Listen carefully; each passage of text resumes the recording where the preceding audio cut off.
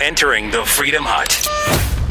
CNN has completely lost its mind. They are now saying that the president is like Mao, Stalin, and Hitler. Or at least they're letting that be said on their air and not correcting it. Completely insane. We'll also talk about how Elizabeth Warren is now neck and neck with Biden. Is she the Democrat nominee? We just don't know it yet. And the New York Times doesn't like when people decide to apply their journalism tactics against them. We got that and the latest from the G7, Trump's negotiation with China, and so much more coming up on The Buck Sexton Show. This is The Buck Sexton Show, where the mission is to decode what really matters with actionable intelligence. One small step. Make no mistake. America. Great. You're a great American again. The Buck Sexton Show begins. Former CIA analyst. Former member of the NYPD. He's a great guy. It is Buck Sexton. Now. Well, I think that medicalizing politics has three very dire consequences. The first is that it stigmatizes the mentally ill. I've known thousands of patients. Almost all of them have been well-behaved, well-mannered, good people. Trump is none of these. Lumping the mentally ill with Trump is a terrible insult to the mentally ill, and they have enough problems and stigma as it is. The second issue is that calling Trump crazy hides the fact that we're crazy for having elected him, and even crazier for allowing his crazy policies to persist. Trump is as destructive a person in this century as Hitler, Stalin, and Mao were in the last century. He may be responsible for many more million deaths than they were. He needs to be contained. Welcome to the Buck Sexton Show, everybody, coming to you live from New York City. That may be the craziest thing we've ever started the show with. Of all the sound bites, of all the clips that we pull off air and talk about here, the fights we have with the mainstream media, I don't know if there's ever been anything more insane than that. That was on CNN, on a cable news show that is broadcast into 100 million American homes, that will be played not just on the internet, but picked up by different channels around the world. That the president of the United States could be responsible for millions more killed than Hitler, Stalin, and Mao. That was a psychiatrist, folks. That was somebody who's supposed to be a medical professional going on TV at CNN. And they're not embarrassed by this. Notice the anchor didn't jump in. You know, I've had anchors try to tell me, "Oh, you can't say illegal alien. You have to say undocumented." But they'll put a quote medical professional unquote on TV. I mean, I really want to see this guy's medical license because he's going to say that Trump is possibly worse in body count, not even just in character, than Hitler, Stalin, and Mao. And to give a scientific basis for this, or to pretend that this is rooted somehow in medical knowledge. You know what the medical knowledge is here? The person saying this is a loon. A loon. The anchor at CNN who allowed this to be said is an embarrassment, is a joke. And they might turn around in a year or so and they say, I don't understand. How did Trump win? Trump wins because of stuff like this. No normal person hears this and says, oh, yeah, that sounds about right. I mean, Hitler precipitated a war that killed about 40 to 60 million people and executed, murdered, exterminated 11 million people in the death camp, 6 million of them Jews. Stalin is believed to be responsible for directly through liquidation policies like the liquidation of the kulaks, the policy of throwing farmers off their land and eliminating those so they could collectivize the farms, and then also just the purges, the various purges of the military and the political class. And they think, in Siberia and all, they think 20 million. They don't even know. They're guessing. No one really knows. 20 million, though, they put at Stalin's feet over the course of his reign of terror. And, forced famine, the Holodomor in Ukraine. I mean, all these horrible things. And then you get Mao, who, through, again, central planning, that's right, socialism, National Socialism, Chinese Socialism, Communism, Soviet Socialism. But socialism, in the case of Mao Zedong, killed, they think, through the Great Leap Forward and the ensuing and entirely predictable famine, about 40 million people. They don't know. They didn't really keep close enough record. They think about 40 million people. People starving to death. And as a direct function of, in fact, sometimes because on purpose, not just a famine created by government policy, but then the starvation as weapon tactic became very real into the communists.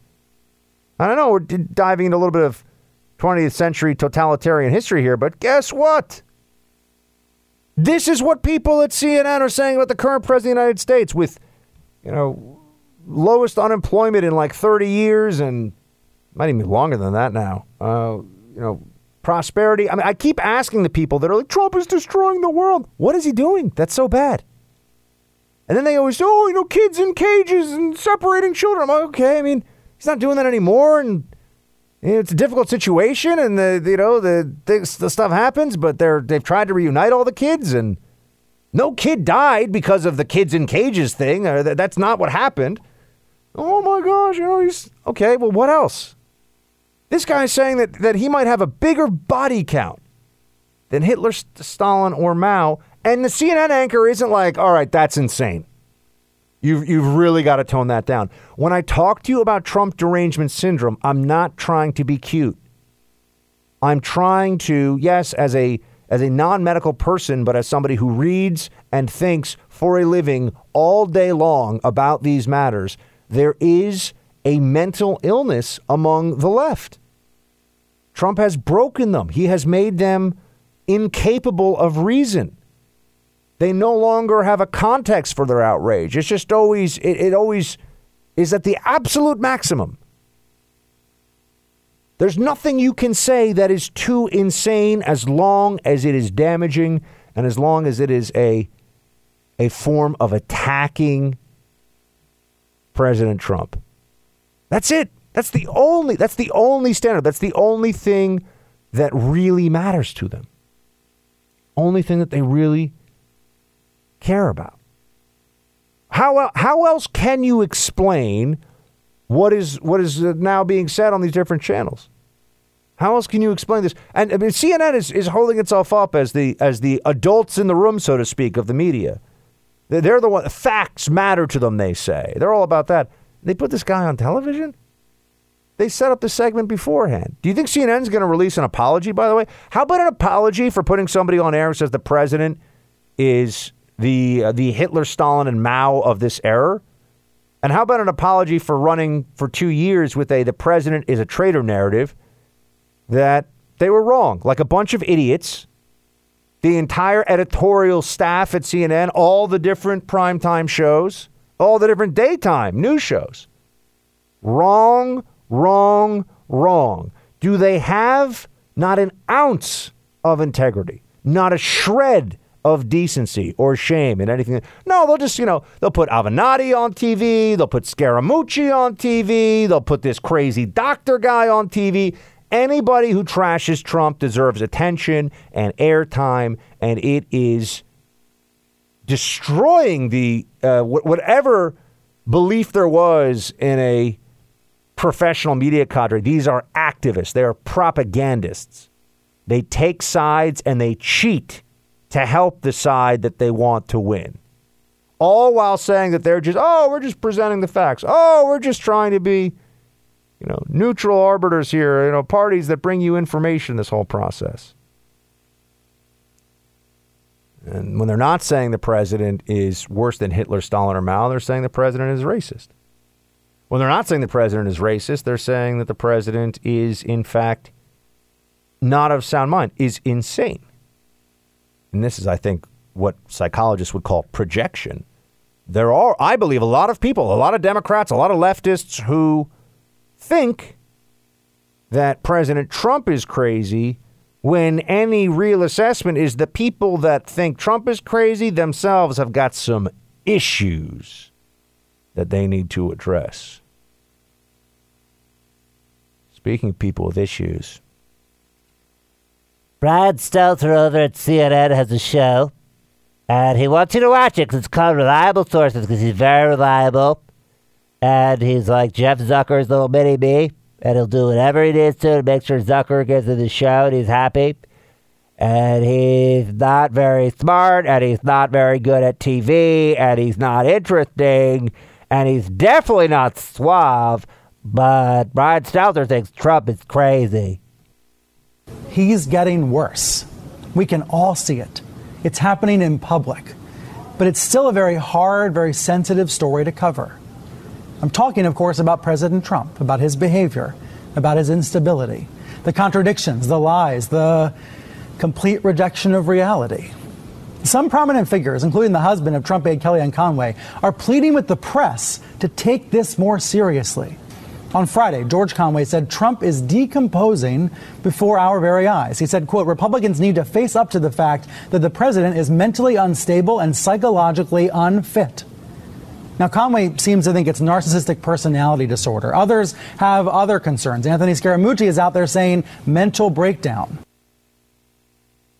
What does the mooch... Sorry, I just swatted at the microphone there.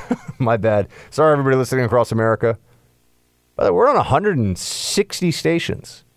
I think I've been saying 120 for a while, but we actually did a count today, Producer Mark. We are on 164 stations as of today. And they all love us. They do. We do very well on all of our stations. When I took over this show, it's a little bit of nostalgia. There's a total departure. We'll get back to Mooch and all the rest of it in a second. Libs are crazy. There's the summary version. Libs are nuts. Back to the Freedom Hut and how we're doing. When I took over this show, we had 106 stations across the country, give or take. It had been at 120, but with the change of hosts, there were a bunch of drops. So then it went down to 106 for a period of time. And so when I took over, from the first moment I sat at this microphone, we had 106 stations. Now we have 164. Booyah. We'll be right back. I think I've been saying it for a while. I don't want to be that guy that keeps on claiming to make the predictions because it's very hard to predict anything in politics these days. But it's looking like Warren. Now, this Monmouth poll that just came out, it's a national poll of early 2020 Democrat preference. This Monmouth poll is interesting, to say the least. You got Bernie Sanders at 20%, up 6 points from June. Elizabeth Warren at 5%. Joe Biden at 19%. Kamala at 8%. Corey at 4%. Pete at 4%. Andrew Yang at 3%. Julian Castro at 2%. Beto at 2%. Marianne Williamson. That's right. She's still in the race. She's still in the running. Fantastic. Open your mind and your heart at the same time, darling. Girlfriend. She's got you covered. Marianne gave me a hug. I tell you that, Producer Mark? It was nice after the show. It was probably a warm hug. She was very friendly. She's like, I have healing crystals that will change your world. But this poll is the first indicator I have of what I've been thinking all along, which is, one, it's not going to be... I've been saying it's not going to be Biden. It just can't be Biden. I mean, I kind of want it to be Biden because I am very confident he would lose in a matchup against Trump. This, to me, this doesn't say it's going to be Bernie. You know what this says? Warren becomes the consensus candidate. That's right. Pocahontas herself becomes the Democrat nominee for the presidency. And is it really that surprising when you think about it? I mean, the Clintons were so embraced by the Democrats, and the Clintons had a brand based upon ruthlessness, anything to get ahead, lying, lack of ethics, grasping, greed. I mean, that was the Clinton brand. And the Democrats were all about it. No problem with it whatsoever. So is it such a big deal that Elizabeth Warren was engaged? And in terms of the Democrats, I'm saying, I mean, I think it's a big deal. The woman's got real problems.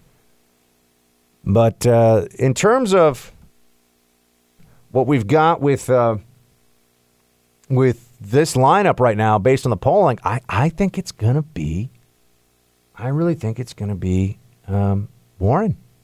She becomes the consensus candidate. She becomes the one that progressive enough for the far left, establishment enough for the DNC types. Mayor Pete and Kamala, though, are still in the mix.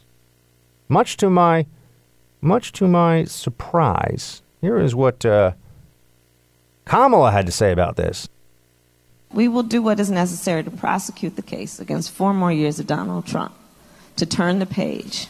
Because the bottom line is this. Now, I'm going to get a little casual right now. The bottom line is this. Dude got to go.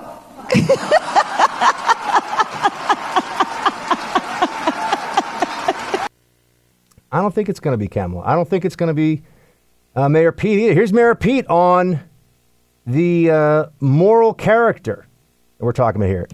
What we're asking voters to think about is what they are tolerating. There are a lot of people who say they're not voting for him because of the racism, but in spite of it. But what kind of argument is it, first of all, to say that you should tolerate the kind of racial rhetoric of this president? And secondly, his argument up to now has basically been, hey, tolerate the chaos, tolerate the racial remarks, tolerate the bad example for your children. Just put up with all of that because I'm delivering for you economically. But if you actually look at the economy, he's delivering job growth almost as good as we had in the Obama years, and that may be coming to an end. So it's an argument that just doesn't make sense, and I think it cheapens the moral character of voters and of the decision before us. I mean, look, Pete should be somebody that you think could be in the mix a little bit, but, Pete's a guy who just doesn't, again, the same thing with Kamala. She's trying to be casual, she's trying to be cool, she's kind of got the, it's like she's like a forced laugh. And now you got Mayor Pete with the moral character question and, the whole thing. It's like, they're just not national level players, folks. That's really the problem. Warren, for all of the fakery, for all the racial fraud, for all that stuff, I'm seeing it for the first time today. I see a poll that makes me think that, she's the one, and I think that the next debate's going to solidify it. I'm making my predictions right now. I think this is where it's all going. I think this is where it's heading. I really do. So we'll see. I mean, a lot can change between now and then. You've got a far left situation here that's, trying to, make the party as far left as Bernie Sanders. I think that's definitely possible. I think they may get there, but I think that Warren becomes you've got all the credibility, all the gravitas, and you still have that true radical socialist stuff going on there. Kamala and Mayor Pete don't have it. So the New York Times is very upset about something. New York Times is very upset because they say that they're now being targeted. This is from the New York Times yesterday. They're being targeted because of what they say is their, hostile coverage. They don't accept that it's hostile coverage, but because of the perception of their hostile coverage, they are being targeted. They're being targeted by, quote, a loose network of conservative operatives allied with the White House, pursuing what they said will be an aggressive operation to discredit news organizations deemed hostile to President Trump by publicizing damaging information about journalists. It is the latest step in a long-running effort by Mr. Trump and his allies to undercut the influence of legitimate news reporting. 4 people familiar with the operation described how it works, asserting that it had compiled dossiers of potentially embarrassing social media posts and other public statements by hundreds of people who work at some of the country's most prominent news organizations. Now, they're trying to make this sound like it is nefarious.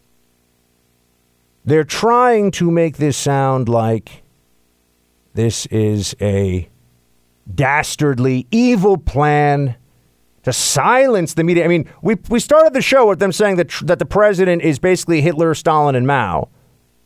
We started the show with them suggesting that the president of the United States is on track to be a mass murderer. But then they'll also tell us, oh no, he's somebody you're afraid to speak out against.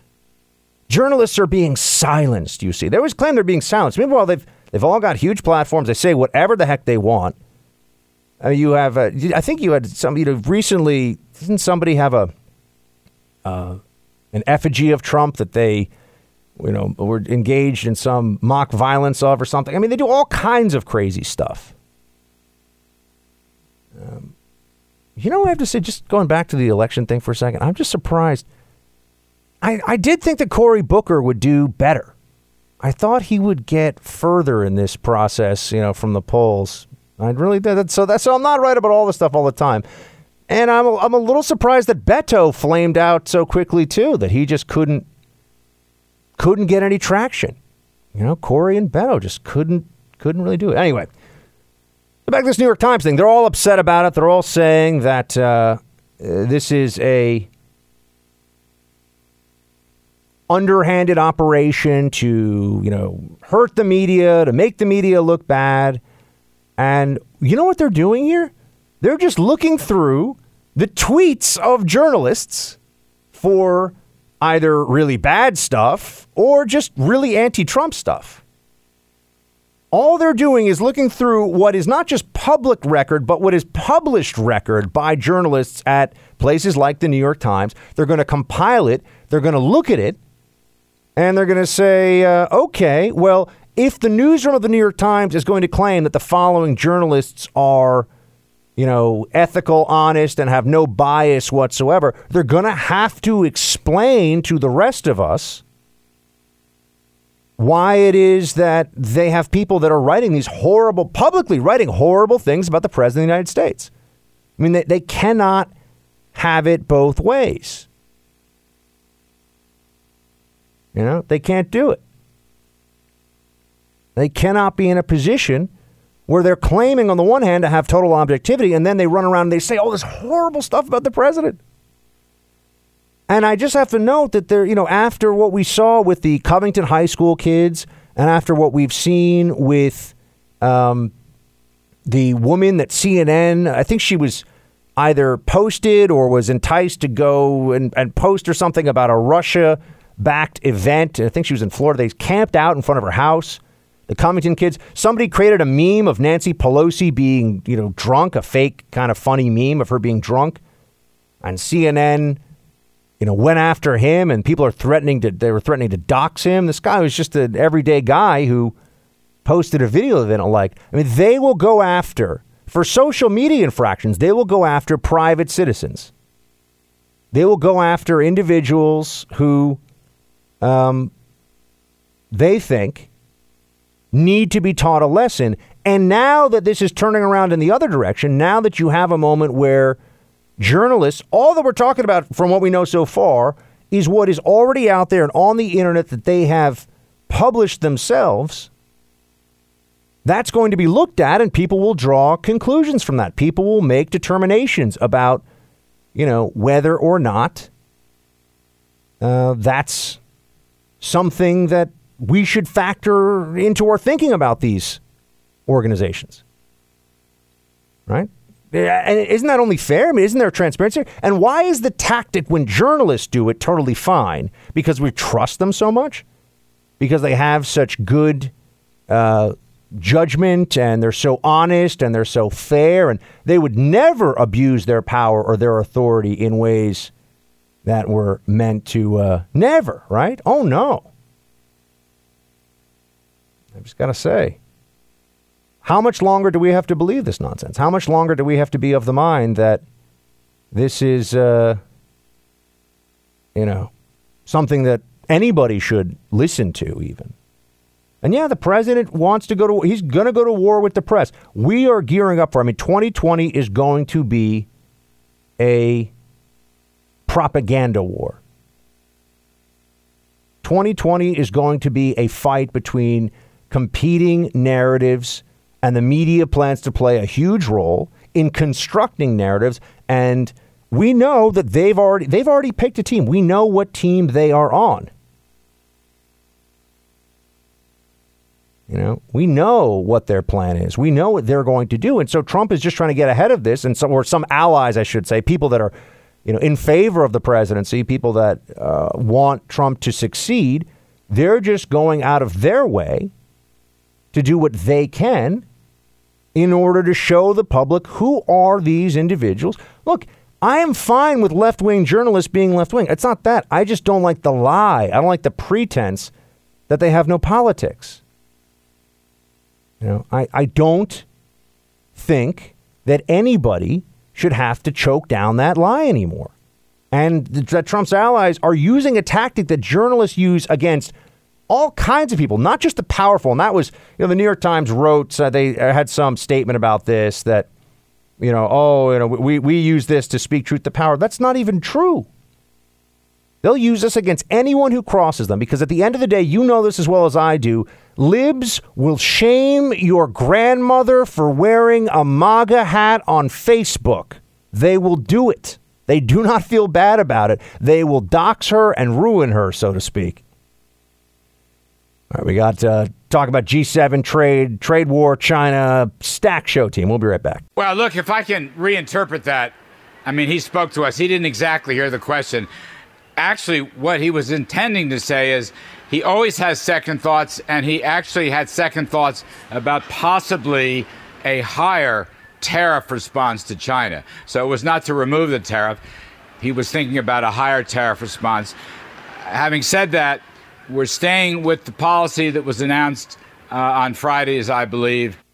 China called last night our top trade people and said, let's get back to the table. So we'll be getting back to the table, and I think they want to do something. They've been hurt very badly, but they understand this is the right thing to do. This is a very positive development for the world.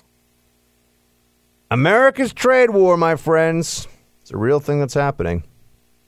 It was quite a roller coaster over the weekend. You had the Group of 7, formerly the Group of 8, sorry, Russia, summit in Biarritz, France. A very fancy place for very fancy people. This seaside resort was hosting leaders of the world's 7 biggest economies. And they're there. And, of course, there's a fair amount of talking about globalists, the Illuminati, the Bilderbergs. Well, not the other stuff, but definitely the globalist agenda. I saw behind Macron, Emmanuel Macron from France. I wish he was that kind of French. He's more of like the boring French banker French. He's not like the fun, I make the croissant early in the morning and I yell at you Americans for speaking the bad French in my boulangerie. He's not that kind of French, which would be more fun. Like the big mustache French guy with the beret who wears the shirt with the stripe and the beret. And I don't even know you know what I'm talking about. Producer Mark knows what I'm talking about. Les poissons, les poissons. You know what I mean? Macron's not fun French like that. He's like, I'm a banker. I do the things here. I make the money. Now I'm the prime minister or president or whatever. President is president. Fine. So anyway, Macron was there and he had a fight inequality behind him. Fighting inequality. What does that mean? Don't we just want the whole world to get richer? I mean, there's a very important flaw in the leftist globalist thinking here, which is that we need to worry about where some people are versus where other people are, when really what we need to worry about is just where is everybody? Is everyone getting more or less safer, healthier, richer, better off, living longer, hopefully happier? Oh, that's more complicated than just material prosperity. I know, I'm saying it. But on the side of the economy and the things that states tend to worry about, shouldn't it just be how we're getting everybody richer instead of, oh, some people are so rich and other people are just getting a little bit richer? That's not the way you should approach these things. Fighting inequalities on the wall behind Monsieur Macron. Oui. I am here to take all of your pain au chocolat. No, monsieur, please don't take all my pain au chocolat. Yes, I will take all of your pain au chocolat because it is delicious and it's very high calorie. It's very full of sugar. I like. Okay, so it quickly turned into the Trump show at the G7, though. I mean, that was to be expected, right? So Friday, you had the president asked about whether, remember, this is the big meeting of the big cheeses from the biggest countries all over the world. Biggest countries by economy, not by population. And not by landmass, or else Greenland would be there. Yeah, Greenland. So Tom Cotton wrote an editorial. Kind of sounds like the Bucks are putting out all the reasons why buying Greenland's not only is it not crazy, it's actually a good idea. Oh, look at that. It's a good idea. So, yeah. Where were we now? Oh, yes. President Trump was responding to a question about whether he had ever reconsidered his choice to confront China on these issues of trade. And Trump said, quote, "Yup, I have second thoughts about everything." Now, this got some people all spun up. They're like, oh, my gosh, what are we going to do? Trump is reconsidering. Well, I don't think that's really what's happening. Because within a few hours, now maybe the president was thinking out loud and he said that. It did seem like he was suggesting that that was true. But, you know, then within a few hours, the White House released a statement saying, no, what Trump is saying is he reconsidered because he would even go deeper into the tariffs. He'd double down. He'd go bet it all on tariffs if he could. He'd go even harder in this direction. Now, is that just bravado? Probably is. But at first they're saying, well, maybe Trump's come to the conclusion that his critics were right all along and enough was enough. That's not what happened. Stephanie Grisham, the White House press secretary, is going to put out that statement. And then, as if that wasn't enough to troll his enemies, of which we know they're legion, Trump's enemies, he said, quote, "I could declare," this is about the trade war, "I could declare a national emergency. I think when they steal and take out an intellectual property theft anywhere from $300 to $500 billion a year, and when we have a total loss of almost $1 trillion a year for many years." So that, the moment he starts talking national emergency, you know the libs are going to freak out over that one. That completely sets them off because that reminds them of the border security fight because Trump declared national emergency to get the wall done, the wall funding. So I think that was largely just trolling, though. But he's, again, trying to make the public case that if you don't confront China, you're going to continue with the status quo, and the status quo is really, really bad. They are stealing from us. They are engaged in unfair trade practices. They're doing all of these things. But if Trump's plan was to just troll the left, well, yes, indeed. Mission accomplished, Donald. So then you also had the trade war itself, the latest implications of it. Trump is not backing down. Starting October 1st, as of this weekend, he's going to raise tariffs on about $250 billion of Chinese products up to 30% from 25%. That's not all he's going to do. The president's also saying that tariffs on an additional $300 billion are set to kick in on September and will be 15% instead of 10%. So Trump is doubling down. Is he right about all of this, though? The president certainly thinks he is. He said, quote, "Our country's doing really well. We had horrible trade deals, and I'm straightening them out. The biggest one by far is China. I think we're going to have a deal." Well, let me say this. Here's some outside-the-box thinking for you folks. And I'm not the first, I think, to really point this out, but I'm definitely one of the best. That's one way to say it. What if the president stays on this path and then he decides when things really heat up in the election year, he decides to just, pull up stakes and say, you know what, forget it. No more trade war, no more tariffs. China, give us all your stuff. Markets be calmed. I think that would send the markets rocketing up, at least in the short term. Remember, this is short-term pain for long-term gain. That's the whole purpose of the trade war. But if Trump decided to strategically pull out of this trade war in his reelection year, I think that's a secret weapon. I think he's got, between that and declassification of the Russia collusion documents, the FISA stuff, but that wouldn't be as powerful as this. That's one secret weapon he's got. This is another secret weapon. What if Trump ends the trade war in 2020 just to ensure his reelection? I think that might happen. And on next year's G7, you alluded today, dropped several hints about Miami, about Doral, and hosting next year's G7 at your property. What reassurances, if any, can you give the American people that you are not looking to profit off the presidency? Well, I'll tell you what, I've spent, and I think I will, in a combination of loss and opportunity. Probably it'll cost me anywhere from $3 to $5 billion to be president. The only thing I care about is this country. Couldn't care less. Otherwise, I wouldn't have done it. The deals I'm making are great deals for the country, and that's to me much more important. Doral happens to be within Miami. It's very importantly only 5 minutes from the airport. The airport's right next door. And by the way, my people looked at 12 sites, all good, but some were 2 hours from an airport, some were 4 hours from, they were so far away. We have a series of magnificent buildings, we call them bungalows. They each hold from 50 to 70 very luxurious rooms. We have incredible conference rooms, incredible restaurants, many hundreds of acres, so that in terms of parking, in terms of all of the things that you need, the ballrooms are among the biggest in Florida and the best. It's brand new, and they want that. My people wanted it. From my standpoint, I'm not going to make any money. Let me explain to the lib journos. Yeah, this is one of the classic things they do here. They're asking Trump, "Oh, what about the profiting off the presidency?" This is just an extension of the same obsession they have with the emoluments clause. Oh, the emoluments clause.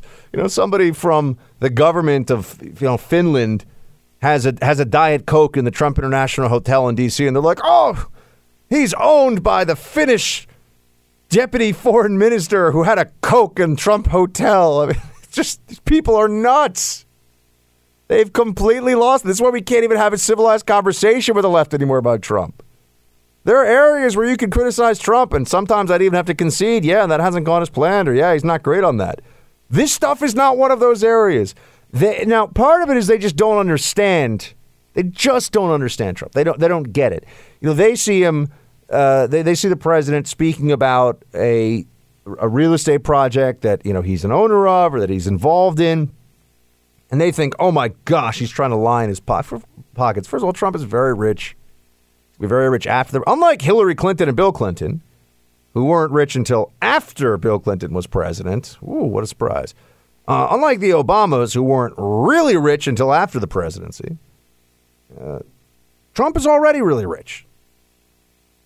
And I know that there's an argument made that rich people, their greed is not related to their need. They're greedy because they're greedy. That is true of some rich people, but let's be realistic about this. The president, he's going to make so much money from holding a summit at a hotel that he owns. It's just nonsense. Just go ask the Bidens about how, Joe Biden used to rent out all of his rent out a 5x5 piece of his property and charge a Secret Service like he was giving them, Miami waterfront property rates or something. It was nuts. Biden was trying to penny pinch, take as much as he could from the Secret Service that was protecting him when he was vice president. But anyway, look, the thing the media doesn't understand about Trump is that this is who he is. He's proud of these projects. He views himself as, in very much embedded with. He's intertwined with these brands. He's a part of what these projects are. And so, yeah, when he talks about it, there's a little bit of showmanship and a little bit of, oh, we got the best this, we got the best that. That's just the way Trump is. And I don't know if they're not smart enough to understand that or if they just pretend not to understand it because it's easier to say, oh, my gosh, he's trying to make money off the presidency. But this is really what they're asking him about? Oh, no, Trump's going to hold a meeting at the...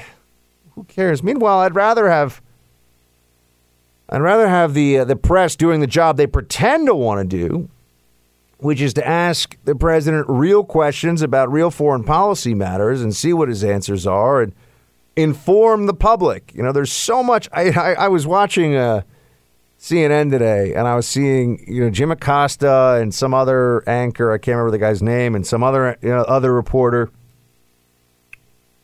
And they're doing the whole, well, what the president's really saying is this thing, and they're not even reporting on they're giving their opinion of what the president said as reporters. This has become normal now because the Trump deranged CNN audience is just expecting a steady diet of Trump is Hitler. That's why CNN gives him that. Trump is Hitler and Stalin and Mao. He's just like all of them.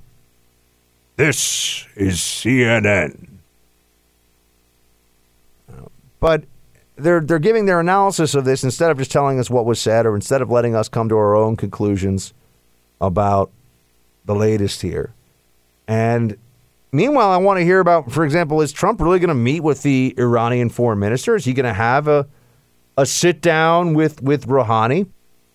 Does that sound realistic to you? Could you see yourself in talks with the Iranians within weeks? Well, it does. I don't know the gentleman. I think I know him a little bit just by watching over the last number of years what's happened. Tell you one thing, he's a great negotiator. But I think he's going to want to meet. I think Iran wants to get this situation straightened out. Now, is that based on fact or based on gut? That's based on gut. But they want to get their situation straightened out, Jonathan. And they're really hurting badly. Their inflation, as you know, because I saw you reporting on it, their inflation is through the roof. Their economy is tanked entirely. The sanctions are absolutely hurting them horribly. I don't want to see that. I don't want to see that. They're great people. I don't want to see that. But we can't let them have a nuclear weapon. Can't let it happen. So I think that there's a really good chance that we would meet. Now, will Trump get a deal with the Iranians? I think it's unlikely. Even if you met with him, I think it's unlikely that would work out the way the president. But he's not going to know unless he tries. And unlike the Obama administration, Trump starts, and this is where I always say he's right on the broad strokes. He's right on the important foundational substance of our relationships with these different either enemy states or oppositional regimes or whatever you want to call them. He gets it. They're the bad guys. We're the good guys. We're in a position of strength vis-a-vis all these countries, Iran, China, all of them. We are still in the position of strength. This was one of the root fallacies of the Obama administration.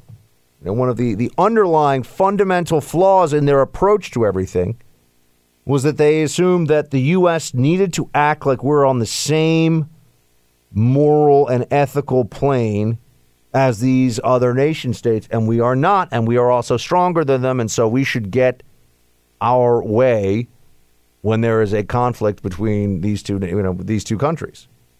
I mean, ultimately, we have the winning hand, which means that we should, we either get what we want or we exact a price.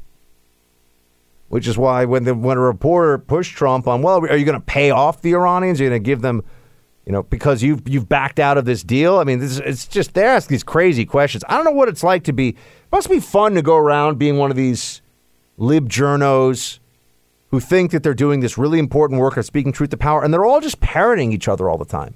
And they're just doing it for the other lib journo types out there and the elites that own these different media entities. Bezos owns the Post, and, Carlos Slim was a huge investor in the New York Times. You have all these different billionaires that are the money behind these lib operations that otherwise would have gone out of business. Got to remember that, too. Their business models are all failing. But, yeah, they ask questions not because the public necessarily needs to know, but it's because it's what they think that we need to know, or what they think that their buddies, the other journos, want to know. Like, are you going to compensate Iran? Be open to giving Iran compensation if it met some of the criteria that you laid out? What he's talking in terms of compensation is they are out of money, and they may need a short-term letter of credit or loan. No, we're not paying. We don't pay.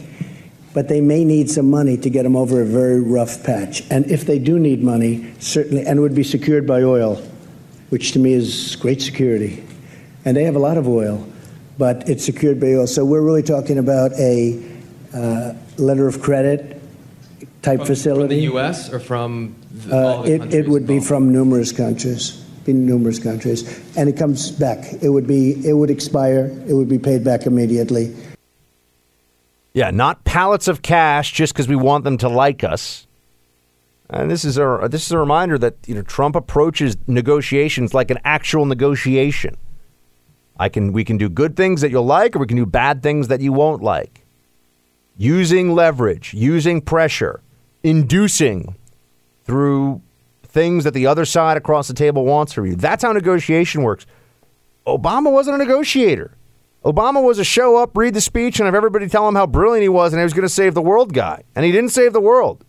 In fact, he was particularly weak on foreign policy issues. He was particularly bad at understanding the place of America in the world. And this was apparent from the very beginning. This was apparent from the way that he answered questions early on in his presidency about American exceptionalism. And I think when Trump goes after Obama on foreign policy, you can tell the libs, they hate it, but they just don't have good responses. They don't have a lot to counter it with, because you look at the Obama record on foreign policy, it's a disaster. No big deals, the only thing Obama got done was the Iran deal, which just bought the Iranians a lot of time and gave them a lot of money to get what they wanted to get done. That's it. That's it. As Trump pointed out, Obama got free lessons in statecraft from Putin. This was also at the G7.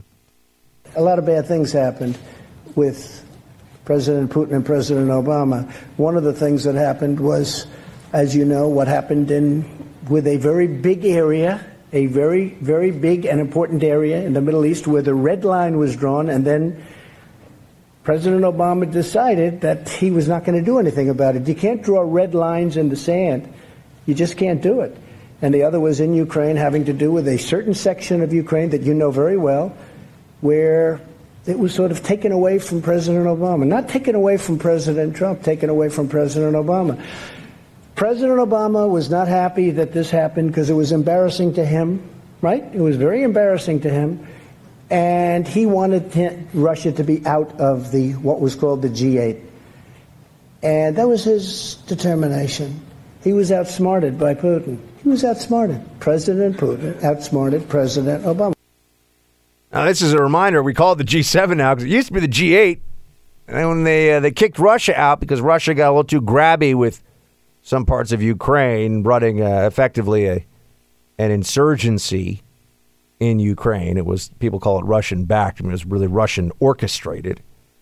And Trump has mentioned, maybe we got to bring Russia back into the. And I know they're going to. See, now is when he's Putin's puppet and everything else. Well, Russia's not going to. Hasn't changed and is not going to change what it's doing in Ukraine. And at some point, we have to ask the question. All right, well, do we just keep them out forever? Do we just say that we're going to continue to do business with Russia, but not treat Russia as a serious player in the global economy? Because the problem with that is that Russia is a serious player in the global economy. We can pretend like it's not, but there is no cordoning off Russia. Russia's not North Korea. We can't just say, you no longer get to play with the big boys, and that's just the way it's going to be. And what is the loss that we're taking as a result of this? What's the downside of this over time? I think that's also a very important component of this. But we can never have adult foreign policy discussions anymore because it's always it always turns into how terrible Trump is, and he's so awful, and they hate Trump and everything else. And if you don't say that, then they say, you're just, you're horrible. You must be taking money from big oil or Putin or something. I wish, man. I'd love some cold, hard Putin cash under the table. That sounds like fun. Just kidding. I'm sure that's actually, I don't know what. Well, yeah, no, that would be, it's probably illegal in some way I can't even really understand right now. But I'm not running for office. Whatever, Putin can hire me as an advisor, right? I mean, okay, he's a bad guy. I don't really want his cash. I'm taking it a little too far. But you get my point. I'm not owned by Putin or the fossil fuel companies. And this is just what the left always says. You're a bad person if you don't agree with them, including on foreign policy. I just wanted to say we will take 2 questions on each side. Afterwards, I will say goodbye to my friend President Trump. I will leave the room in order for you to follow up with your If you'd like, we could do 2 each, and then we'll both leave the room. Would you prefer that, or would you prefer 10? I just don't want to have the President of France standing here while I'm answering these absolutely wonderful questions, okay? As Trump understands, this is how, if you're going to be a mainstream journo, and you want attention and accolades of your colleagues, and you want people that are going to, you want people to think that you're doing a good job and all this other stuff, you find yourself asking questions that are not meant to illuminate but are meant to attack, are meant to degrade the president of the United States publicly. That's the best way to get yourself all kinds of high fives and love from the rest of the journalists. As Trump is, he makes a joke out of it, but it's a real thing that he's talking about. It's a true thing that the press have a career incentive not to try to draw out important information necessarily, but to show us all, to signal to their readership, their viewership, whatever it may be, that they are anti-Trump. They're the good people who are anti-Trump. That's what they really want everyone to take from all of this. And he also points out that there's a clear incentive in the media looking for storylines, for narratives about how we're heading for a recession. Which, think about how this would have to go. We're at 2 and 3% GDP growth. We're going to have 2 quarters of negative GDP growth out of the blue. It's really very unlikely. I'm not saying we couldn't start to track down into that direction, but to have a true recession, there would have to be a real event to ignite this in some way, something that is not necessarily unforeseeable, but certainly unexpected. And he knows the media is rooting for a recession. Of course the media is rooting for a recession, because that's the way they think they're going to avoid 4 more years of Trump. Play clip 5. And we're doing very well. Our country's doing fantastically well. I mean, you people want a recession because you think maybe that's the way to get Trump out. Maybe that's the way we get him out. But I don't even think that would work because, look, if there's anything, it's, we've got to go into trade negotiations to get it right. But ultimately, it'll be many times what it was before. Our country is doing really well. We have horrible trade deals, and I'm straightening them out. The biggest one by far is China. Country is doing very well. The president can keep saying it because it's true. And if we had really negative numbers, and this whole thing about how the Obama economy, we're entering year 3 now of the Trump presidency, it's the Obama economy. If we're going to say that, then no president is really responsible for what happens on his watch, because he could always just point to the president before and say, see? Remember, they used to say in the first 4 years of Obama that it was because Bush drove us into the ditch and it's all Bush's fault, and because Obama's economy for 4 years was crap. But now they're saying, it's not the Trump economy, it's the Obama economy. It's just more nonsense. This is what you've got. I mean, they refuse to be honest brokers in this process. They refuse to speak about this as objective reporters would. And it's true. It's really true of the global media for the most part, because it's not just the news outlets here. You remember the news outlets here have a tremendous influence on the outlets around the world, their narrative of America. So it really is a globalist media, dare I say. I also want to echo something that my friend EJ said. It's not only that Trump has to lose, but that all his enablers have to lose. We have to collectively, in essence, burn down the Republican Party. We have to level them, because if there are survivors, if there are people who weathered this storm, they will do it again. They will take this as confirmation that, hey, it just pays to ride the waves. Look at me, I've made it through. And so up and down the ticket, federal, state, local offices, the country has to repudiate this. This has become a dysfunctional anti-government party. That is not what the country wants and what it needs.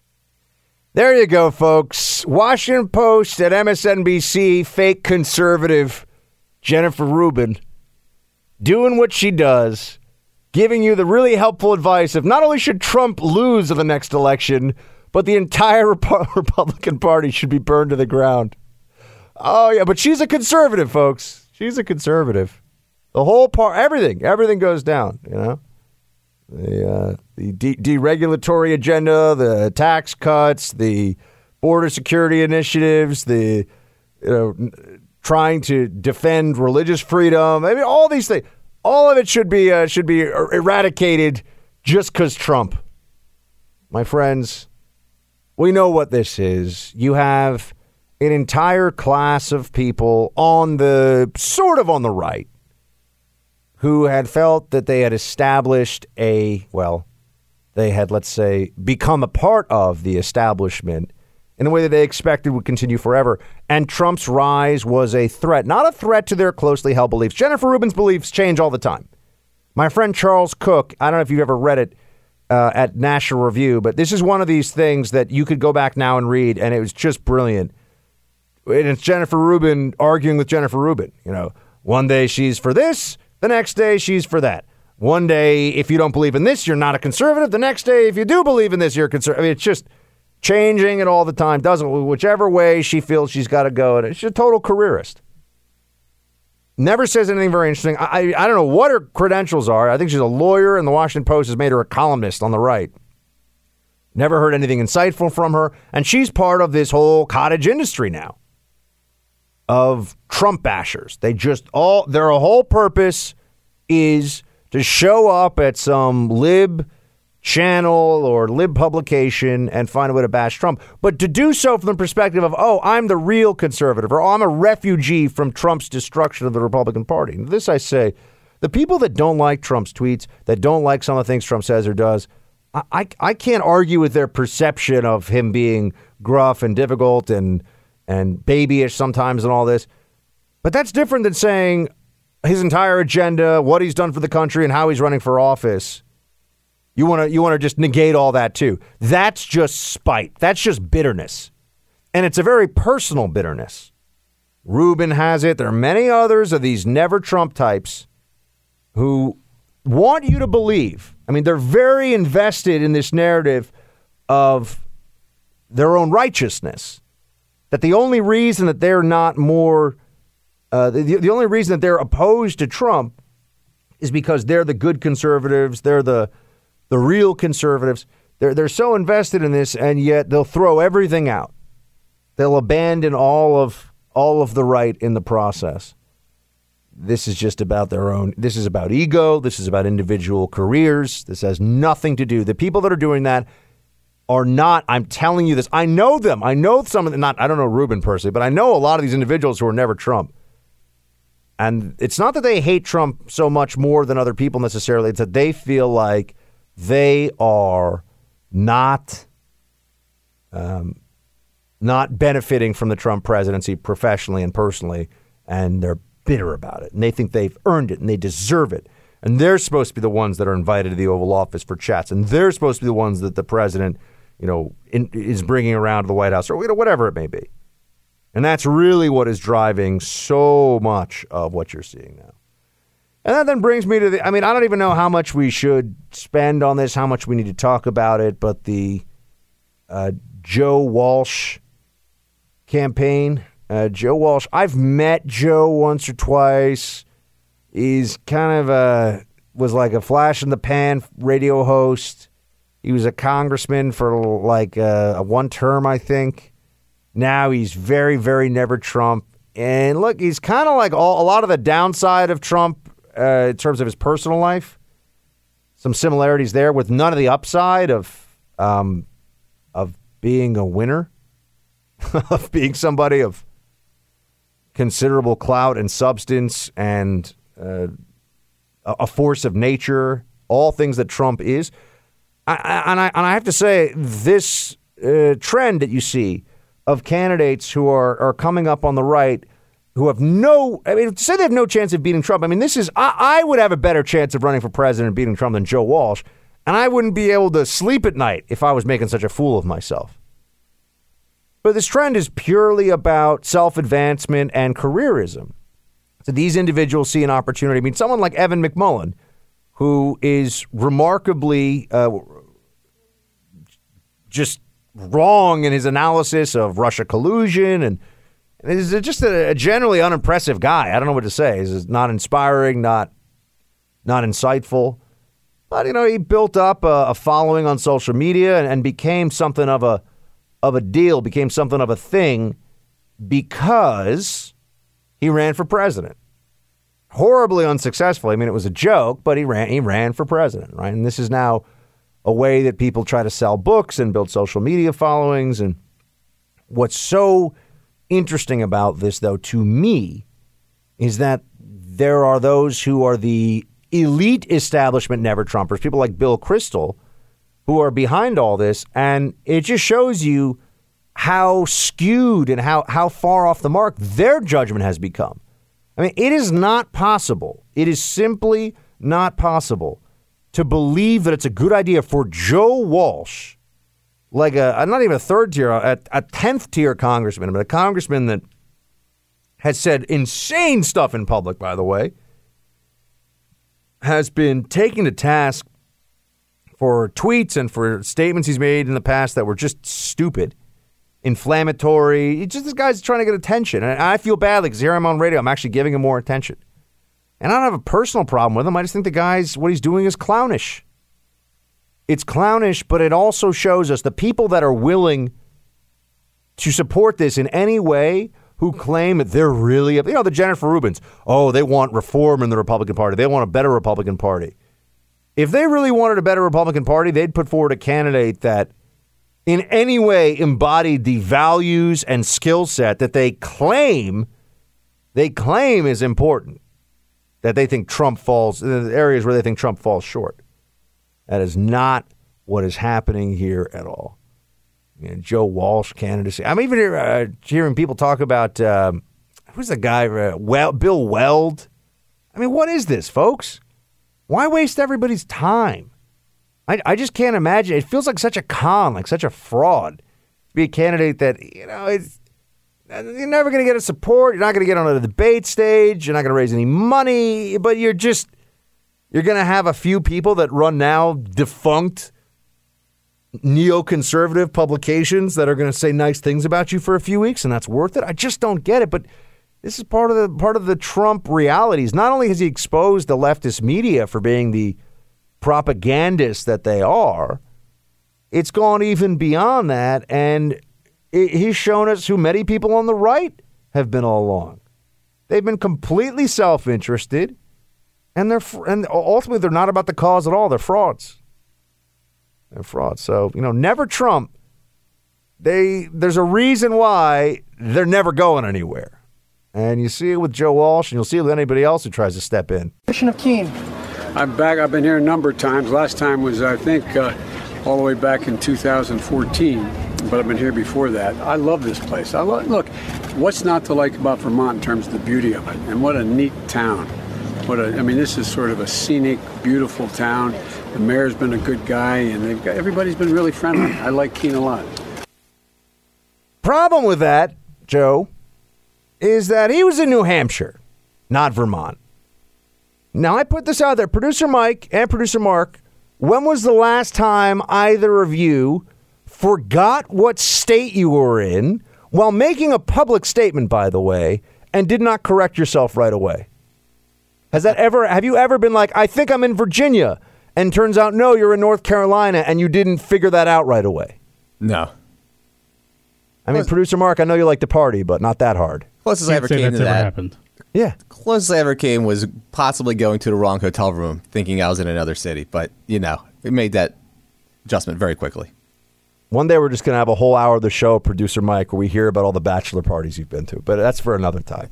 Not many, but. So, look, I try to be fair all the time. I know Obama ruined the word fair, but it's actually useful. Not when you say things like fair share or, pay your fair share of taxes and all. But, trying to be a fair-minded person or fair in your approach to other human beings, I think that's a word we can still use. I try to be fair to the left. I try to be fair to the libs, the Democrats. Not just always bash them and say, oh, everything they do is terrible and I hate them. Okay, fine. That's why I go through this. And I say, yeah, everyone's going to jump all over Biden on this because, look, the guy's old. And you start to wonder, does he have... Oh, I know you can't ask these questions. They ask it about Trump. Does he have early onset dementia? Is that happening? Because he does have a forgetfulness. Think about how much they have said that Trump needs to be removed from office with the 25th Amendment. We started off earlier in the show talking about how they're bringing on doctors who are saying the president is literally crazy and a homicidal maniac, like killing millions of people. It's just the most the most off-the-wall, indefensible, incomprehensible garbage. Of course, it's on CNN. I mean, CNN should, if you watch CNN, you should be embarrassed. It's not like I don't agree with CNN anymore. It's an embarrassment. It's an embarrassing channel. Because they put people on air who do incredibly embarrassing things, hosts, guests, and they feel no shame because they're so caught up in this. It's really a personal feud, I'll tell you. I know about this. It's a personal feud between Trump and Zucker. Zucker has weaponized CNN against Trump, and he's not going to back down. It's personal for these. And when people have an ego that sized, they don't care who else gets caught up in the mess. They don't care what the losses are to the innocent bystanders, so to speak, of the media war on the White House. But Biden forgets what state he's in, and the media keeps saying, "Oh, it's just another gaffe. It's just another gaffe." When is it more than a gaffe?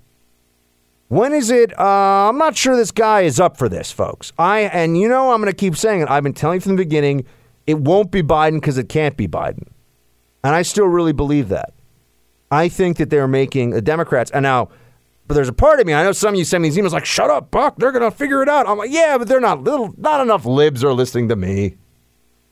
Not enough libs care, and even if they are listening to me, they don't care what I think. They'd be like, "Oh, he's trying to lead us away from victory. Biden's going to get it done." Biden is not going to get it done. No way. But they're trying to find out a way to cover for him.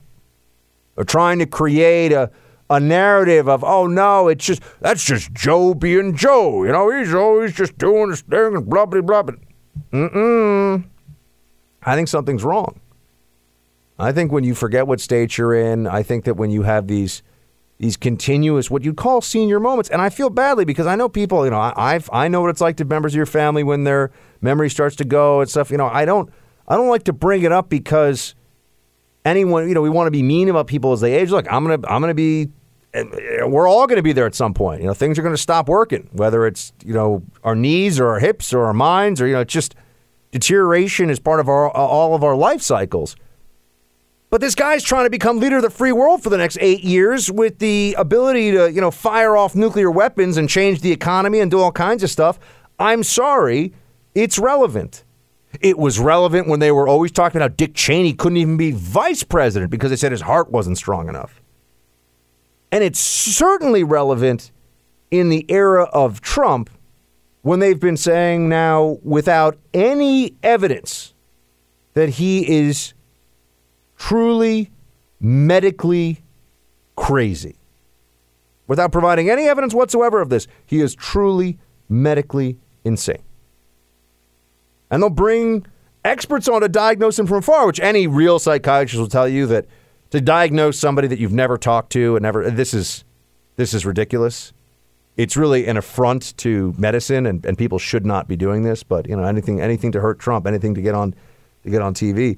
But the Biden situation has gotten so bad. His foggy memory is just all of these deteriorations that he seems to be showing have gotten so problematic that he's out there telling people that he's straight up just not losing his mind.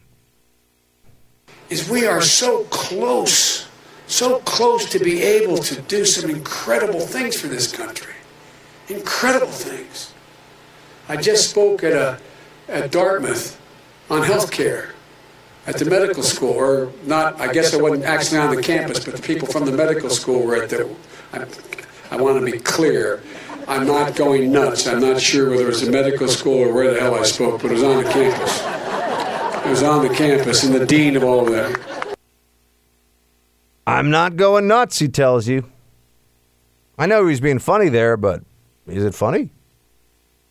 Why do we think that Biden is somebody who it's beyond the pale, outside the Overton window of our election discussions to see whether or not Biden, or to discuss whether or not Biden is really medically fit for this office? Oh, they made an issue of Trump's weight. They've made an issue of his brain. They've made an issue, meanwhile, as we all know, Trump's a very stable genius. But this is where I think the libs are going to have a very rude awakening. They're too scared to let it be known to the base, the left-wing base, that, yeah, Biden is not, even though the polls are where they are, he's just not a strong enough candidate, not a strong enough politician, and maybe not even a healthy enough politician to do this. But no one on the left has the courage. They don't want to be the first ones, or I shouldn't say no one, but very few of the mainstream outlets. There are some people out there, and I give them credit. I mean, they might be crazy socialists, but at least they realize that Biden's not going to get it done. But he seems to be having senior moments. And this is completely fair game. They've made it fair game with their discussions about removing Trump via the 25th Amendment. We need to prevent Biden via the You Can't Be Crazy Amendment. I want the cleanest water on earth. I want the cleanest air on earth. I'm an environmentalist. A lot of people don't understand that. I have done more environmental impact statements probably than anybody that's, I guess I can say definitely, because I've done many, many, many of them. More than anybody that's ever been president or vice president or anything even close to president. And I think I know more about the environment than most people. I want clean air. I want clean water. I want a wealthy country. I want a spectacular country with jobs, with pensions, with so many things. And that's what we're getting. Trump the environmentalist, folks. Part of why I love this is because you know that liberal heads explode. The very fact that he brings this up, the very fact that Trump is even saying that he likes the environment, never mind that he is a good steward of the environment, that he takes action to protect the environment, he's got to know that this will drive the libs insane in the membrane, insane in the brain. But that's one of the reasons it's so important for him to say it, because this is true of conservatives. I'm an environmentalist in the sense that I believe in clean water and clean air, and there's really no debate about that. I've never seen someone who advocates in public for, we shouldn't have a nice environment. We shouldn't have, clean air, clean water, these things that they always talk about. One moment they're talking about how we need to have clean air, clean water. And then the next, it always jumps to, but we need to regulate the CO2 in the air. CO2 is not a pollutant. That's just a myth. CO2 is not pollution. CO2 is a naturally occurring environmental gas that is a very, very small percentage of the atmosphere. Okay, but CO2 is a naturally occurring phenomenon. It is not something that comes because of, that is only created by our pollution, by our bad things that we do. They always switch the game. I'm even beyond, I'd say, an environmentalist in some ways, and would be a conservationist. And I believe in conservation to some degree, although the human record of conservation is very weak, I'll tell you this. I was looking at some of the, because like everything else with Trump, you're always told something bad. Trump is bad because of X. And then when you say, well, hold on a second, what has he done exactly? What has he done about X that is a problem? And then you never get an answer from them. They don't really know. They just want to tell you that Trump is bad because that's what they've heard on the TV from the Brian Stelters of the world. Hello, everybody. Brian Stelter with the reliable sources. Jeff Zucker said I could leave the house again today, so here I am. You got Trump out there talking about how he's environmentalist. They obviously disagree. But when you look, I looked even at let's say, National Geographic. What are the things that Trump has done? What are the top things that Trump has done that are the big cause of concern when it comes to the environment? I am curious. I want to know. And you see things like, offshore drilling safety rules rolled back. This was on May 2nd of this year. The Trump administration announced they'll roll back some safety measures that regulate offshore drilling operations. The previous set of safety rules were implemented in 2010 after a disastrous explosion of BP oil well. After the explosion, the Obama administration tightened safety rules. Amongst other measures, they required more tests on blowout preventers and other parts of the drilling apparatuses. The new rollbacks rescind these measures. Okay, well, guess what? Do we really need those measures? The BP oil spill was a terrible natural disaster. It's also very rare. Whenever there is an oil spill, guess what? You hear about it. How often does it happen? It's very infrequent. Guess what? The companies that are the big, bad, mean oil companies drilling, they don't want spills either. You know, they always act like there's no incentive for, they just don't care about all the pelicans and the seagulls that'll be covered in the oil. No, they don't want any of that. It's terrible PR for them. It's terrible for business. They're going to end up having to pay enormous sums of money to make it better. All of it. So they're incredibly incentivized to not mess up. But the rollback here of this measure is treated like, oh my gosh, they must not care about this at all. And then you have Trump signs pipeline orders. This is another one that they said. President Trump signed 2 executive orders. This is back in April of this year that will smooth the path for companies to build oil and gas pipelines. Why is that a bad thing? We have a lot of oil and gas pipelines. When was the last time you heard about a massive pipeline spill? Just wondering. How often does that happen? Oh, wow. You probably can't even think of one on the top of your head, at least not a recent one. Here's another one. I mean, this is what they say.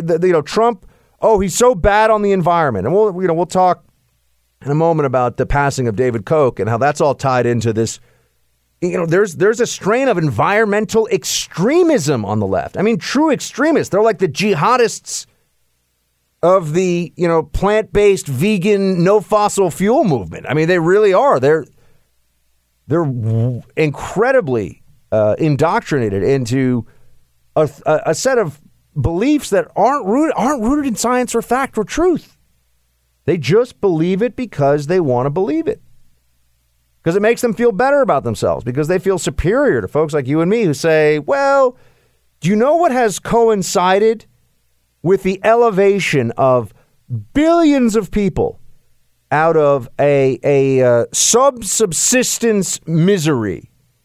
Do you know what has coincided with electronics and antibiotics and plastics and air travel and car travel? And think of all of the conveniences, all of the enhanced productivity, all the good things that exist in our economy. And that has coincided directly with the rise of the fossil fuel economy. You'll see this very clearly. The explosion in human productivity and human prosperity in a material sense is directly correlated in our history with a fossil fuel-based economy. Yeah, of course, there are inventions along the way, and the microprocessor, computer chip, and the steam engine and all these. Sure. But guess what? You can't have any of those things without a fossil fuel-based economy. So people that have been indoctrinated in this anti-fossil fuel religion, they're just crazy. And they're really not humanitarians at all, because if it weren't for fossil fuels used for the transport of food, for food storage, for food growth, for fertilizer, you'd have famines that would have happened that would have killed, untold millions, tens of millions of people. You'd have people living shorter, sicker, more miserable lives. Oh, but if you're a super wealthy lib, you can feel all happy and proud of yourself because they're building a windmill in Nantucket where all the journos are spending their last 2 weeks of summer, of course. Trump greenlights the Keystone XL pipeline. That's another one they list is why, Trump can't be an environmentalist. He's greenlighting the Keystone XL pipeline. This is a very straightforward litmus test. The Keystone XL pipeline is just a means for transporting fossil fuel from Canada across the United States to ports in the Gulf of Mexico that will then be distributed throughout the world. That's all it is. If we don't do it, the oil merely will go west and go to a Canadian port and Pacific distribution, but the oil's coming out of the ground either way. It's coming out of the ground. The tar sand oil, it's coming out either way. So the difference in having a Keystone XL pipeline is just a question of, are there some benefits for American companies and American jobs? That's all. There's the environmental impact. They've done studies of this. The environmental impact, the difference is zero. Let's see what else we have here. Oil and gas companies get access to the sage grouse habitat. This happened in March of this year. Oh, no, not the sage grouse. Producer Mike, did you have a pet sage grouse in college? Yeah, no. I don't think so. Probably tastes delicious. Yeah. I like my sage grouse deep fried. I like it baked, stewed, all of the above. Oh no, the sage grouse, the habitat. I mean, this is like the spotted owl stuff from the 90s. This is, folks, I'm reading to you. This is the top things that are listed on National Geographic, which is very left-wing, as you know. The top things listed for why Trump is an enemy of the environment. And the stuff is ridiculous. It's either not true or it's who cares. So when Trump says he's an environmentalist and their heads all explode, and they go, oh my gosh, what's it? Okay, well, what has he done that makes you so mad? They can't point to anything. EPA criminal enforcements hit a 30-year low. Well, I'm very curious. Were they on the... How many criminal referrals do you think the EPA really gets in any given year? About 150. Oh, no, there are 100 fewer. You know, it's like, how many are we even talking about here? 150 criminal referrals. I think we got enough people getting sent to prison. I wonder what we're really looking at here. Trump nominates Andrew Wheeler to a permanent EPA job. I mean, this is, you go through their list, and it's just nothing. It's a whole bunch of nothing, but they're so convinced. This is like I saw over the weekend again. People were, I forget who it was, some journo was tweeting out about how, Trump, what he said at Charlottesville, and he lied about what Trump said at Charlottesville. Trump didn't praise neo-Nazis. Stop, libs, journos, stop being idiots, stop lying about it. Oh, Trump also gets something else that all these leftists don't seem to understand, which is how important energy is to us. Play 11. We're the number one energy producer in the world. Soon it will be by far the number one. It's tremendous wealth, and LNG is being sought after all over Europe and all over the world, and we have more of it than anybody else. And I'm not going to lose that wealth. I'm not going to lose it on dreams, on windmills, which, frankly, aren't working too well. I'm not going to lose it. He's right. People suffer because of environmental insanity. People are poorer and more miserable if the leftists, who are just green socialists, get their way. Trump is right on this one. Don't listen to the crazies. Some funeral news to report. Yesterday, David Koch of the zillionaire Koch brothers died, please, of prostate cancer. I guess I'm going to have to reevaluate my low opinion of prostate cancer. As for his remains, he is asked to be cremated and have his ashes blown into a child's lungs. He and his brother have done more than anybody to fund climate science deniers for decades, so him. The Amazon is burning up. I'm glad he's dead, and I hope the end was painful. All right. Hideous and stupid statements. It's a shame. Recently, I think Bill's actually said some very worthwhile things about the woke left, and as you know, I was on his show not long ago. What he's saying here about David Koch is he's, of course, allowed to say it. I hate even having to say that. He's allowed. Of course he's allowed to say it. I'm not someone who believes in censorship, and I think that it's better that they air out, that the radical left lets us know who they are and what they're all about, than this stuff gets pushed underground or is denied. I mean, one of the problems the New York Times has with the efforts to archive the tweets of their reporters showing what they really think is that we know what they really think, and they don't want us to know that. They'd rather give us the sanitized, oh, we're just professionals, man, doing a job.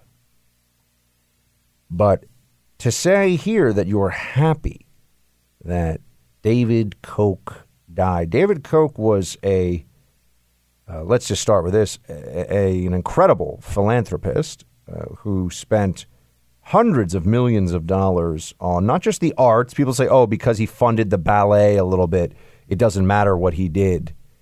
But someone who spent hundreds of millions of dollars on cancer research, on facilities that are intended to save lives of people. And yet you have those with big platforms but not very large brains like John Legend, saying things like, when you spend so much money and influence to dismantle the state and destroy the planet, he wrote, it really isn't enough to donate even millions to offset that damage.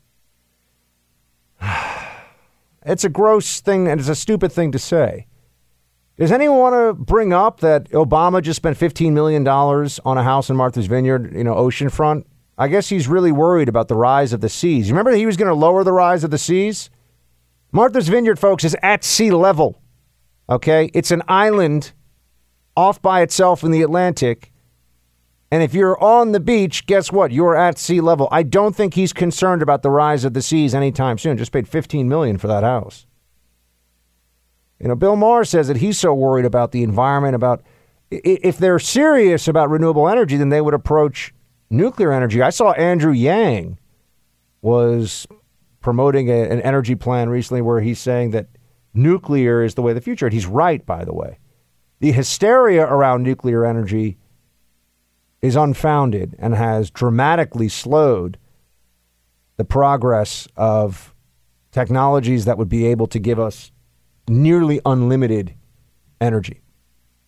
We can do these things. We're really at the infancy of our use of nuclear energy, but you have all these environmentalist wackos who wanted to shut that down because, oh gosh, we've had a few problems with a reactor here, a reactor there. Now they have these, I think they're called 4th or 5th generation reactors. They're safer. They fail into a safe state, even if they, instead of having a meltdown, essentially it just cools down, it chills out. But the hatred of David Koch is a reminder. David Koch was pro-choice, pro-same-sex marriage, libertarian, open borders. They hate him so much because he was part of the fossil fuel economy, because he was a billionaire many, many times over for his really, chemical and then energy companies. And the truth is, that is the economy. Without the things that David Koch was involved in, we would not have this incredible abundance. We would not have all these supercomputers in our pockets and amazing flat screen TVs for practically nothing that are all over our walls, and cars getting better and faster and safer, and technology improving all the time. I mean, it's now a rarity to have an airplane crash. I'm not saying it doesn't happen, but it is very rare statistically. That wasn't the case 30 or 40 years ago. You just look down the list of all the ways that technology has been getting better. Our lives have been getting better. And there have been strides in cancer treatment, for example, because of people like David Koch, who wrote very large checks for the research, the development, the time and expertise needed. And yet you've got people actually celebrating this man's death from prostate cancer, which, by the way, is a horrible way to go. Very painful and very sad. David Koch wasn't a good man. He was a great man. And they hate him anyway. Probably a reminder for all of us going forward. If you think that bending the knee to the left on a few things will get them to say some nice words over your coffin, think again.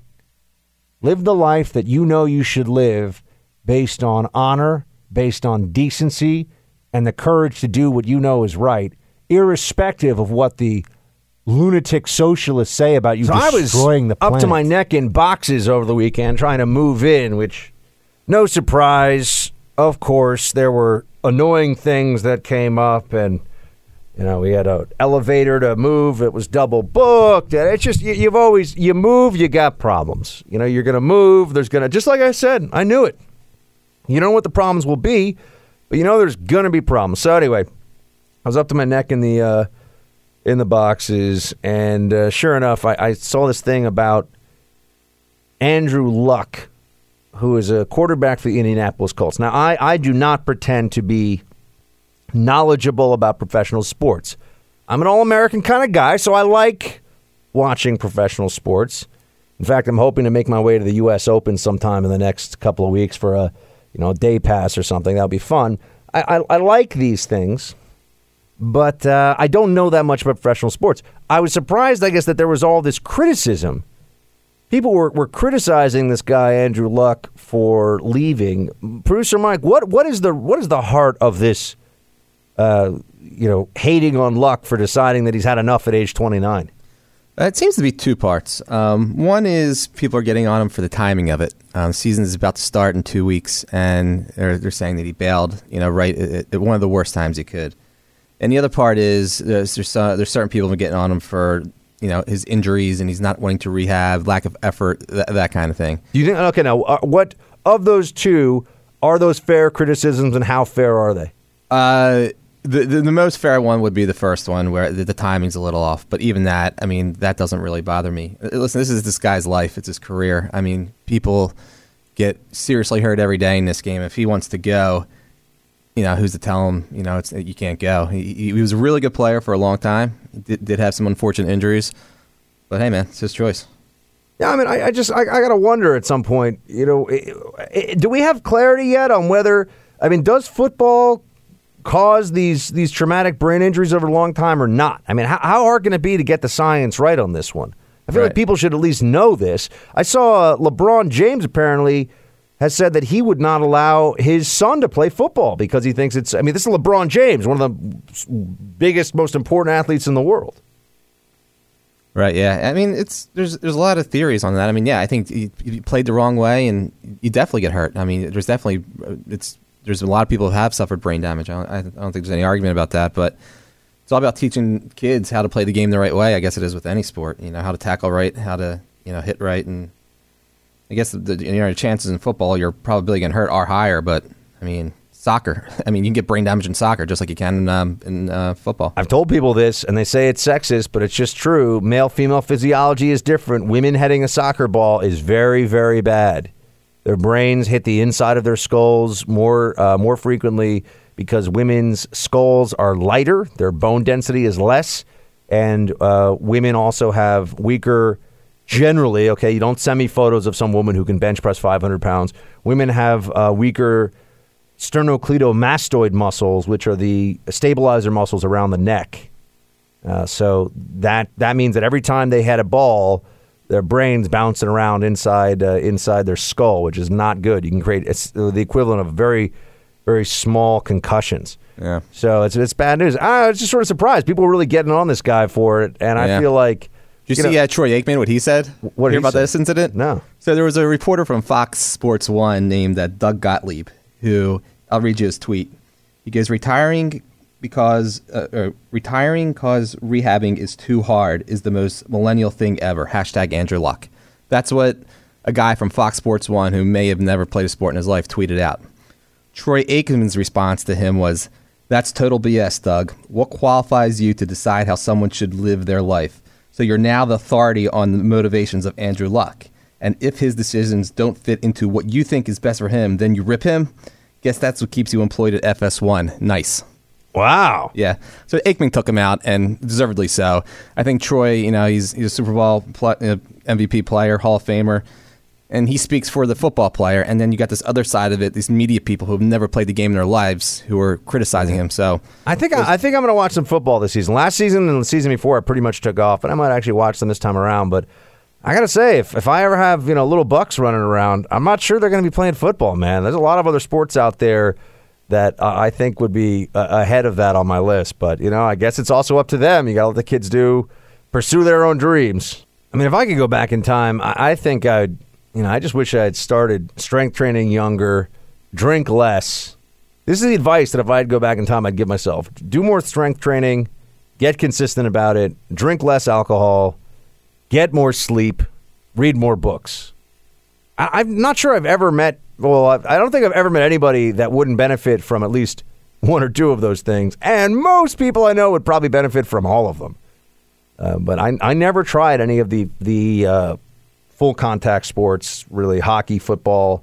I don't know if lacrosse really counts. They kind of just run around and whap each other with sticks, I'm not sure that's not really the same as being on ice skates with full pads or being a football player who's trying to, spear people and take them down. So anyway, the big football story. Andrew Luck's retiring, and people think that this is an interesting life choice.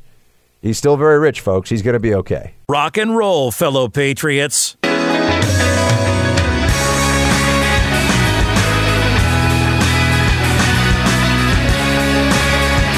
We made ours go up to 11.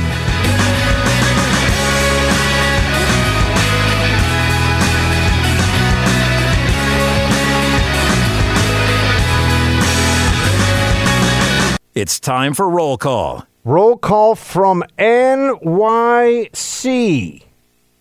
Yay. First show of the new regime.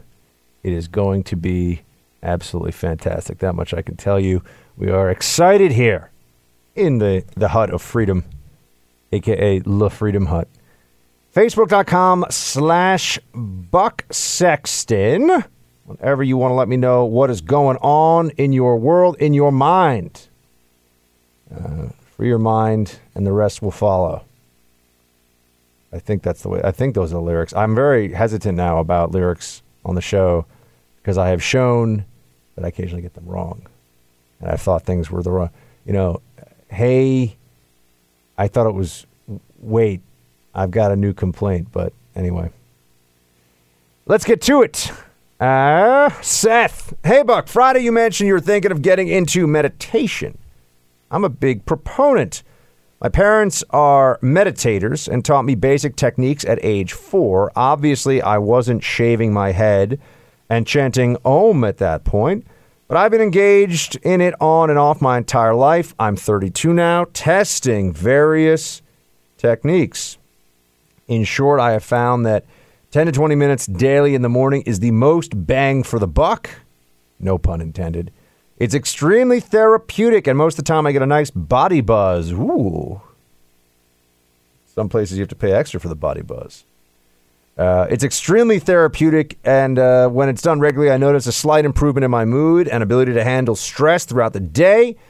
Meditation is also great for recovering from emotional turmoil. My job is extremely stressful. I very much like to pray as well, but meditation certainly has a unique effect. Looking forward to hearing your thoughts on the subject. P.S. I never miss a podcast. I use the Google Podcast app, and producer Mark is most certainly doing his job correctly. Hey, producer Mark. I have one fan. Put one up on the board. There you go.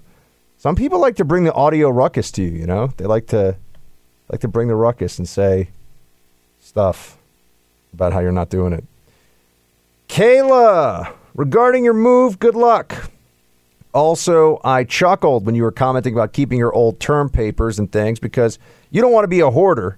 You asked who needs this stuff? I thought Kavanaugh. Kavanaugh totally did. Some of his old calendars and notes cleared from him being completely railroaded. Great show as always, Kayla. That is true. So if I ever run for Supreme Court, hopefully I will in fact have access to my old term papers and things like that, and calendar that show that I did not go to the party of an emotionally disturbed person who has no real memory of the events at hand, but is politically very motivated to come up with a specific story, as we know. Larkin.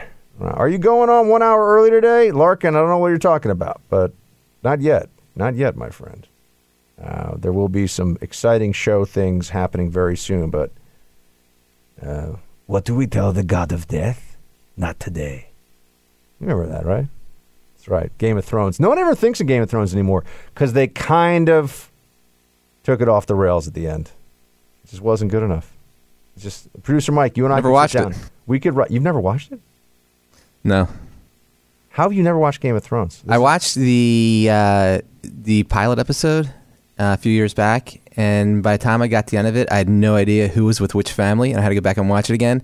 Any show I have to do that to, I don't want to put that much brain power into it. So I need to know, should I watch Blue Blood or The Shield as my next cop show?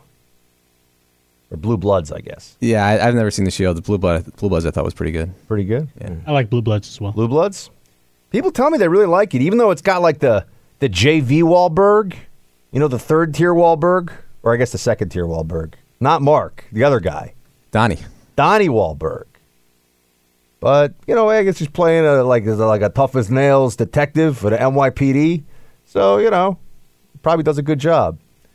Yeah, that's right. Apparently all the detectives from like whether it's Law and Order or The Shield or NYPD Blue, they all talk like this in about this register.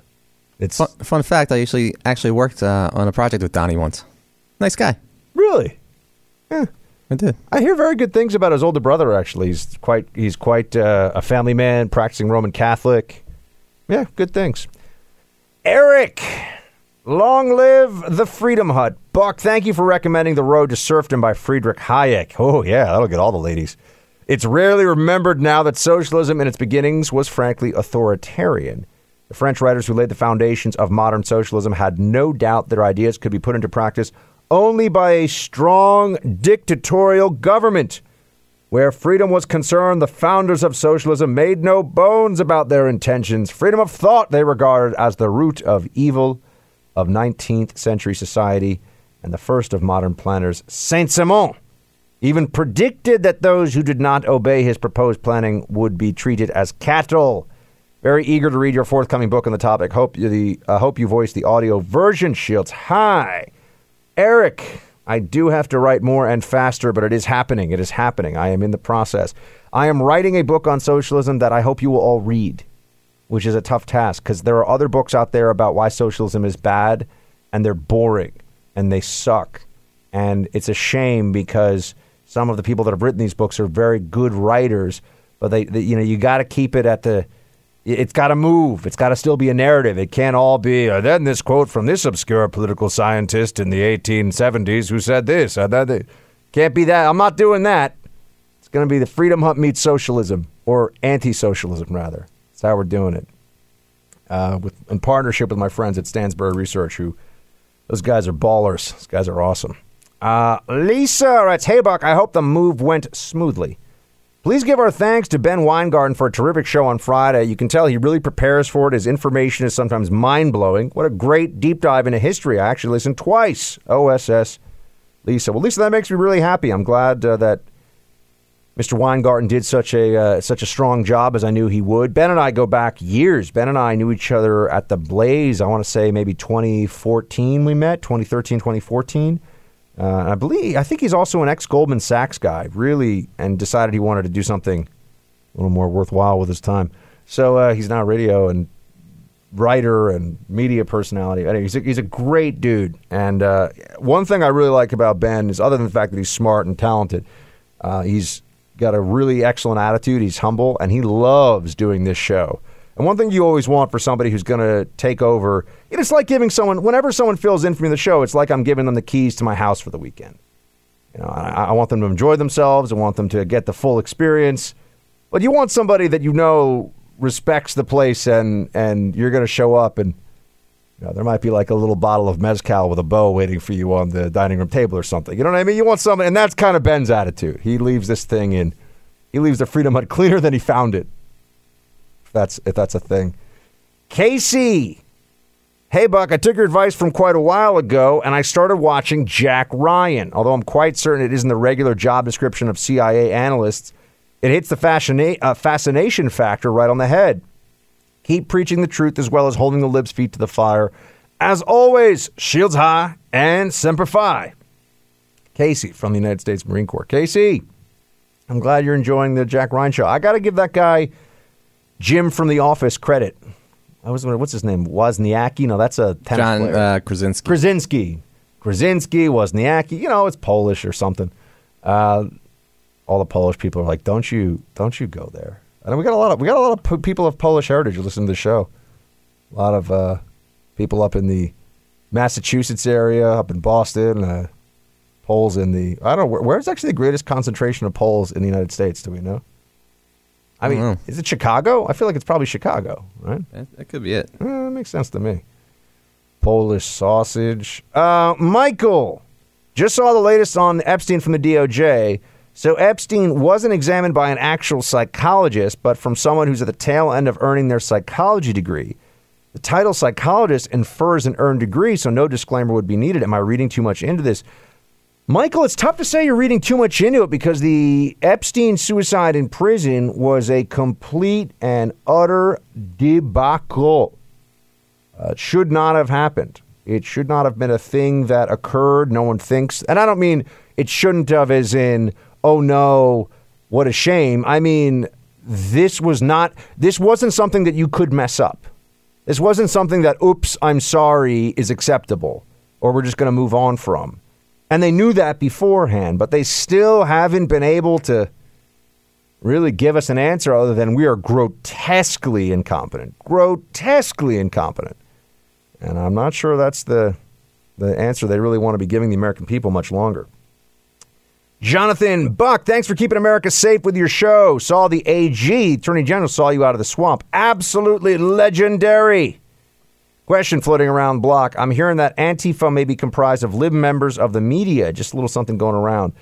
Jonathan, lib members of the media are too friendly with Antifa, but I don't think they are Antifa. And yes, the Attorney General did show up at my going away party, which was very fun and fantastic. Oh, friends, that's it for today from NYC, from the Freedom Hunt in the Big Apple, which is how we roll going forward. Shields high.